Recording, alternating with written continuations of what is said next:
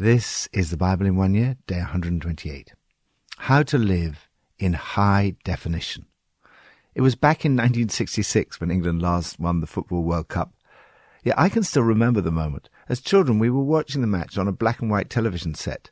We could never get a very good picture. It was always fuzzy and going into lines. We were quite happy with it since we didn't know anything different. One day, we discovered all that it needed was an aerial. Suddenly, we found we could get clear and distinct pictures. Our enjoyment was transformed. Now, not only do we have colour television, we can get high definition. There are no fuzzy lines or distortions, and it produces a richer, bolder and more vibrant picture than ever before. Rather than black and white or even colour, Jesus offers you a high-definition life.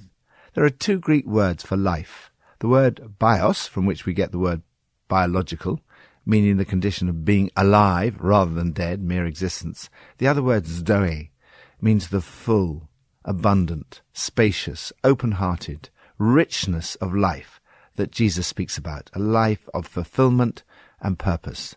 This is life in high definition. Proverbs 11. Truly the righteous attain life, but whoever pursues evil finds death. The Lord detests those whose hearts are perverse, but he delights in those whose ways are blameless. Be sure of this: the wicked will not go unpunished, but those who are righteous will go free. Like a gold ring in a pig's snout is a beautiful woman who shows no discretion. The desire of the righteous ends only in good, but the hope of the wicked only in wrath. One person gives freely, yet gains even more. Another withholds unduly, but comes to poverty. A generous person will prosper. Whoever refreshes others will be refreshed. People curse the one who hoards grain, but they pray God's blessing on the one who is willing to sell. Whoever seeks good finds favor, but evil comes to one who searches for it. Those who trust in their riches will fall, but the righteous will thrive like a green leaf. Enjoy the high-definition life. The book of Proverbs sets out two paths. One leads to death, the other leads to life. The path that leads to death is the path of evil, perversity, wickedness, meanness, hoarding, and trusting in wealth. The path that leads to life is for those who are righteous. You are righteous through your faith in Jesus Christ. In this passage we see a description of what this life is like. It's not mere existence, it is high-definition living. It means enjoying God's delight. It's a life of freedom. It ends only in good. When you are generous, you are enriched. When you refresh others, you are refreshed. This doesn't mean that life is without its difficulties, challenges, and suffering. But ultimately, you will be crowned with blessing. You will find goodwill. You will thrive like a green leaf. Lord, thank you that you give me the righteousness of Christ by faith and put me on a path that leads to life. New Testament, John 5. If I testify about myself, my testimony is not true. There is another who testifies in my favor, and I know that his testimony about me is true. You have sent John, and he has testified to the truth. Not that I accept human testimony, but I mention it that you may be saved. John was a lamp that burned and gave light, and you chose for a time to enjoy his light. I have testimony weightier than that of John. For the works that the Father has given me to finish, the very works that I'm doing, testify that the Father has sent me. And the Father who sent me has himself testified concerning me. You have never heard his voice, nor seen his form, nor does his word dwell in you, for you do not believe the one he sent. You study the Scriptures diligently because you think that in them you have eternal life. These are the very Scriptures that testify about me. Yet you refuse to come to me to have life. I do not accept glory from human beings, but I know you. I know that you do not have the love of God in your hearts. I have come in my Father's name, and you do not accept me. But if someone else comes in his own name, you will accept him. How can you believe since you accept glory from one another, but do not seek the glory that comes from the only God? But do not think I will accuse you before the Father. Your accuser is Moses, on whom your hopes are set. If you believed Moses, you would believe me, for he wrote about me. But since you do not believe what he wrote, how are you going to believe what I say? Encounter Jesus daily. If we fail to see the Bible is about Jesus and a relationship with him, reading it can easily become a dry, academic and arid activity. Once you understand that it's all about Jesus, and you see that studying the Bible is a way to grow in your relationship with him, it becomes a source of life. The way to find life is to come to Jesus. On numerous occasions, especially in John's Gospel, Jesus refers to this life as eternal life. Eternal life comes from this relationship. It starts now and goes on forever. It's the high-definition life. How can you know that Jesus really is who he says he is? As if in a court of law, Jesus calls 4 witnesses as evidence to support his case. The first witness Jesus calls is other people, in particular John the Baptist. John came as a witness to testify. Today, there are more witnesses than ever before, over 2 billion, pointing to Jesus.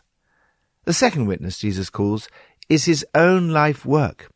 This is a weightier witness than the first one. It's the very work the Father has given me to finish, which culminates in the resurrection of the crucified Christ, who cries out on the cross, "It is finished." The third witness Jesus calls is the Father's direct testimony. You too can experience his direct testimony today through his Spirit in your heart. The fourth witness Jesus calls is the Scriptures. The whole Bible is about Jesus and about coming into a relationship with him. Jesus says, "These are the Scriptures that testify about me." He says, "Moses wrote about me." It's possible to study the Scriptures but miss the whole point. Jesus says to religious leaders, "You diligently study the Scriptures because you think that by them you possess eternal life. These are the Scriptures that testify about me, yet you refuse to come to me to have life." Every time you study the Bible, expect to encounter Jesus. Even though there's ample evidence about Jesus, ultimately coming to him is an act of the will. And some, Jesus says, refuse to come to me to have life. Why would anyone refuse? Some are not willing to put God first in their lives. Others are more concerned about what other people think than about what God thinks. Still others simply refuse to believe in spite of the evidence. If you believed, really believed what Moses said, you would believe me. He wrote of me. Jesus touches our fundamental sin. We're continually seeking honor, glory, and admiration from one another, seeking our own glory. Don't worry about what other people think. What God thinks is what matters. Encounter Jesus again today and enjoy the full, abundant, spacious, open-hearted, high-definition life which Jesus offers. Lord Jesus, today I come to you, the source of life. As I study the Scriptures, may my heart burn within me as I encounter you. Old Testament, Judges 7 and 8. Now the camp of Midian lay below him in the valley. During that night the Lord said to Gideon, "Get up, go down against the camp, because I am going to give it into your hands. If you are afraid to attack, go down to the camp with your servant Purah, and listen to what they are saying. Afterwards you will be encouraged to attack the camp." So he and Purah his servant went down to the outposts of the camp. The Midianites, the Amalekites, and all the other eastern peoples had settled in the valley, thick as locusts. Their camels could no more be counted than the sand on the seashore. Gideon arrived just as a man was telling a friend his dream. "I had a dream," he was saying. "A round loaf of barley bread came tumbling into the Midianite camp. It struck the tent with such force that the tent overturned and collapsed." His friend responded, This can be nothing other than the sword of Gideon, son of Joash, the Israelite. God has given the Midianites and the whole camp into his hands." When Gideon heard the dream and its interpretation, he bowed down and worshipped. He returned to the camp of Israel and called out, "Get up! The Lord has given the Midianite camp into your hands." Dividing the 300 men into 3 companies, he placed trumpets and empty jars in the hands of all of them, with torches inside. "Watch me," he told them. "Follow my lead. When I get to the edge of the camp, do exactly as I do. When I and all who are with me blow our trumpets, then from all round the camp blow yours, and shout, 'For the Lord and for Gideon.'" Gideon and the 100 men with him reached the edge of the camp at the beginning of the middle watch, just after they had changed the guard. They blew their trumpets and broke the jars that were in their hands. The 3 companies blew the trumpets and smashed the jars. Grasping the torches in their left hands and holding in their right hands the trumpets they were to blow, they shouted, "A sword for the Lord and for Gideon." While each man held his position round the camp, all the Midianites ran, crying out as they fled. When the 300 trumpets sounded, the Lord caused the men throughout the camp to turn on each other with their swords. The army fled to Beth-shittah, towards Zererah, as far as the border of Abel-Meholah near Tabbath. Israelites from Naphtali, Asher, and all Manasseh were called out, and they pursued the Midianites. Gideon sent messengers throughout the hill country of Ephraim, saying, "Come down against the Midianites and seize the waters of Jordan ahead of them, as far as Beth-barah." So all the men of Ephraim were called out, and they seized the waters of the Jordan as far as Beth-barah. They also captured 2 of the Midianite leaders, Oreb and Zeeb. They killed Oreb at the rock of Oreb, and Zeeb at the winepress of Zeeb. They pursued the Midianites and brought the heads of Oreb and Zeeb to Gideon, who was by the Jordan. Judges chapter 8. Now the Ephraimites asked Gideon, "Why have you treated us like this? Why didn't you call us when you went to fight Midian?" And they challenged him vigorously. But he answered them, "What have I accomplished compared to you? Aren't the gleanings of Ephraim's grapes better than the full grape harvest of Abiezer? God gave Oreb and Zeeb, the Midianite leaders, into your hands. What was I able to do compared to you?" At this, their resentment against him subsided. Gideon and his 300 men, exhausted yet keeping up the pursuit, came to the Jordan and crossed it. He said to the men of Succoth, "Give my troops some bread. They are worn out, and I am still pursuing Zebah and Zalmunna, the kings of Midian."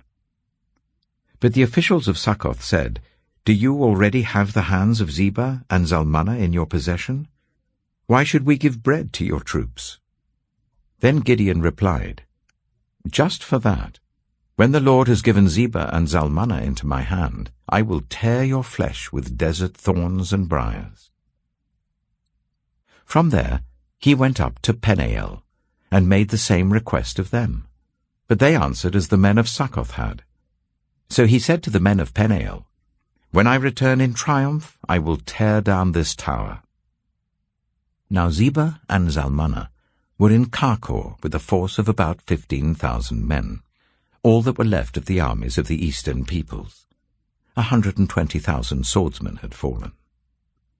Gideon went up by the route of the nomads east of Nobah and Jogbehah, and attacked the unsuspecting army. Zebah and Zalmunna, the 2 kings of Midian, fled, but he pursued them and captured them, routing their entire army. Gideon, son of Joash, then returned from the battle by the pass of Heres. He caught a young man of Succoth and questioned him, and the young man wrote down for him the names of the 77 officials of Succoth, the elders of the town.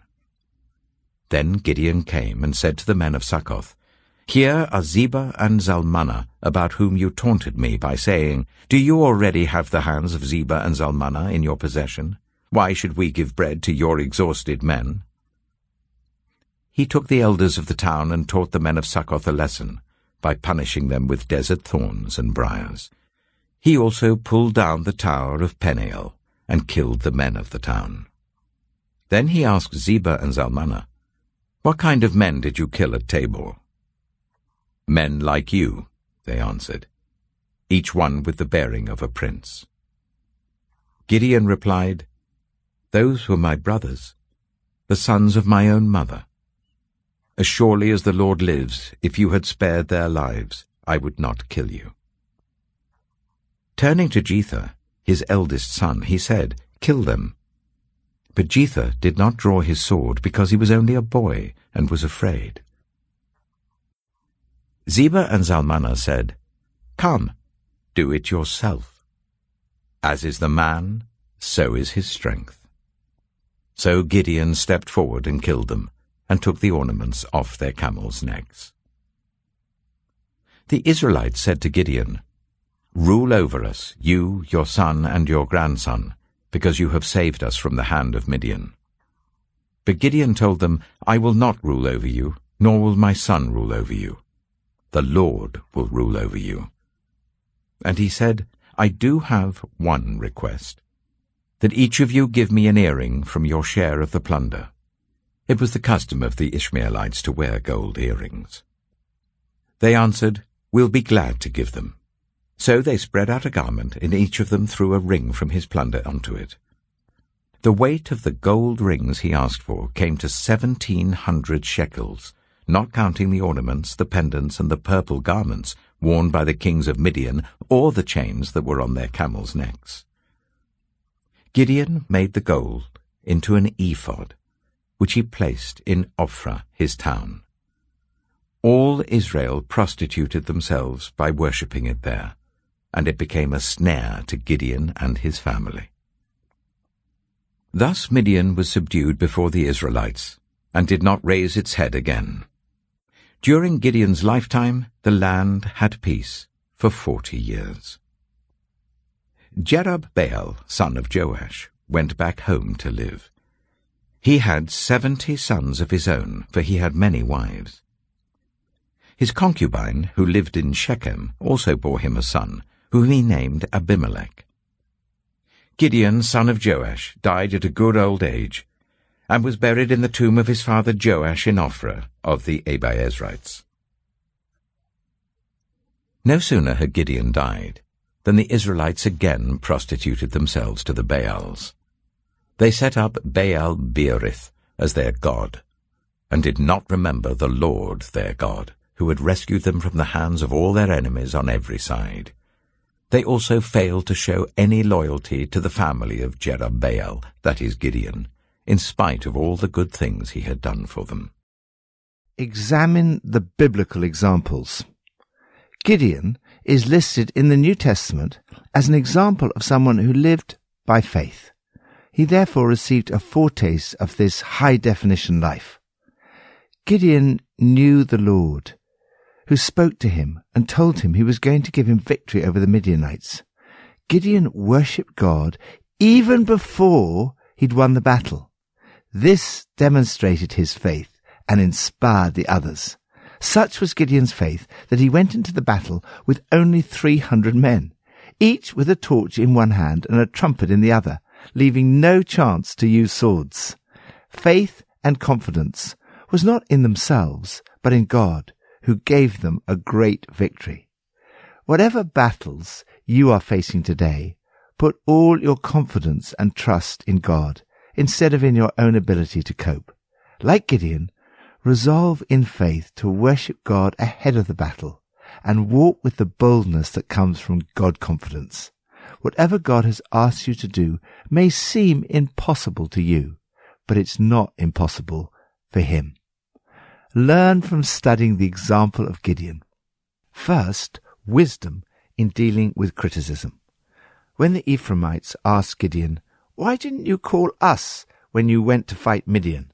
they criticized him sharply. Gideon dealt with this criticism with great charm and tact. He said to them, "What have I accomplished compared to you? What am I able to do compared to you?" And we're told at this, their resentment against him subsided. On the whole, people want to be valued for what they do. They want to be included in God's plans. Criticism may flow from a person who's feeling underused or undervalued. Once the Ephraimites realized that Gideon valued them and rated them highly, their criticism subsided. Sometimes I forget the wisdom of this example. I respond to criticism in the wrong way. But I've been struck by how often, if we go to people and say, "I need your help," in effect, what have I accomplished compared to you? Their criticism subsides. Second, determination when exhausted. Gideon and his 300 men exhausted, yet keeping up the pursuit. There are times in life when we feel exhausted. Most often it's wise to stop, rest, and get refreshed. But there are some occasions when you just have to keep going. Presumably Gideon's strength came from the fact that the Spirit of the Lord had come upon him. The life of Gideon is an inspiration, but there's also a warning. After his great victory, he became overconfident and failed to consult God. He thought of a nice idea and went ahead. It turned out to be a disaster. He made a golden ephod that became a snare to Gideon and his family. Although Gideon, like us all, was a fallible human being, he's listed in Hebrews as one of the great people of faith. Yet you are better off than Gideon. God had planned something better for us. You can enjoy an even better life than Gideon. You can enjoy full, abundant, spacious, high-definition living by faith in Jesus. Lord, thank you that I can enjoy high-definition living, life in all its fullness through faith in Jesus.